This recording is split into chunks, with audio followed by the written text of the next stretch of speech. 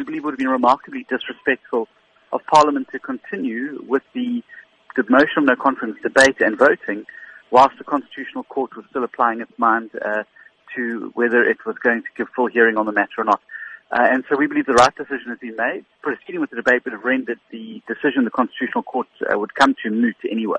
Is it known where this particular proceeding stands at the Constitutional Court? Well, we won't know. They've asked for all the affected parties to provide papers, which they're doing, and there's a return date of the 21st of April. And then they will obviously give further direction or judgment on the matter. How long after that particular date could a motion of no confidence be set aside? Well, I think the communication from the Speaker said that we'll schedule it once we return, which is the first week of May.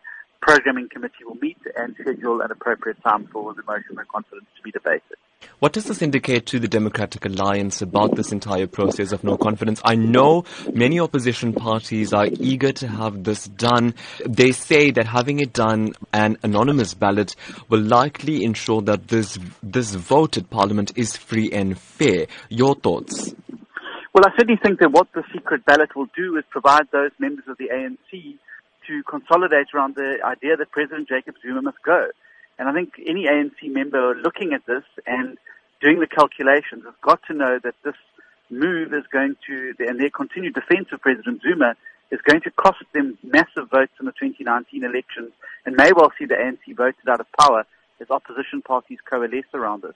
And so I think that there are people in the ANC who don't like President Jacob Zuma, don't like what he's doing to the country and their party, and want to vote against him. And this motion of no confidence, and particularly the secret ballot, gives an opportunity to do so without fear of being victimized. But you've had several votes of no confidence, and the ANC two-thirds majority has managed to ensure that President Jacob Zuma stays firmly in his position. What's the difference here?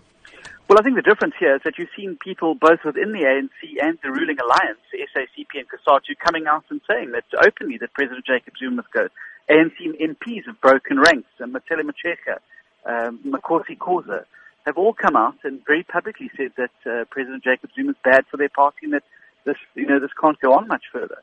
And so I think that also this is the first time that you've seen this confluence, this coming together of such a wide variety and a cross-spectrum of South Africans from all walks of life and backgrounds, and putting aside their political differences. So I definitely think there's a far greater momentum now than ever before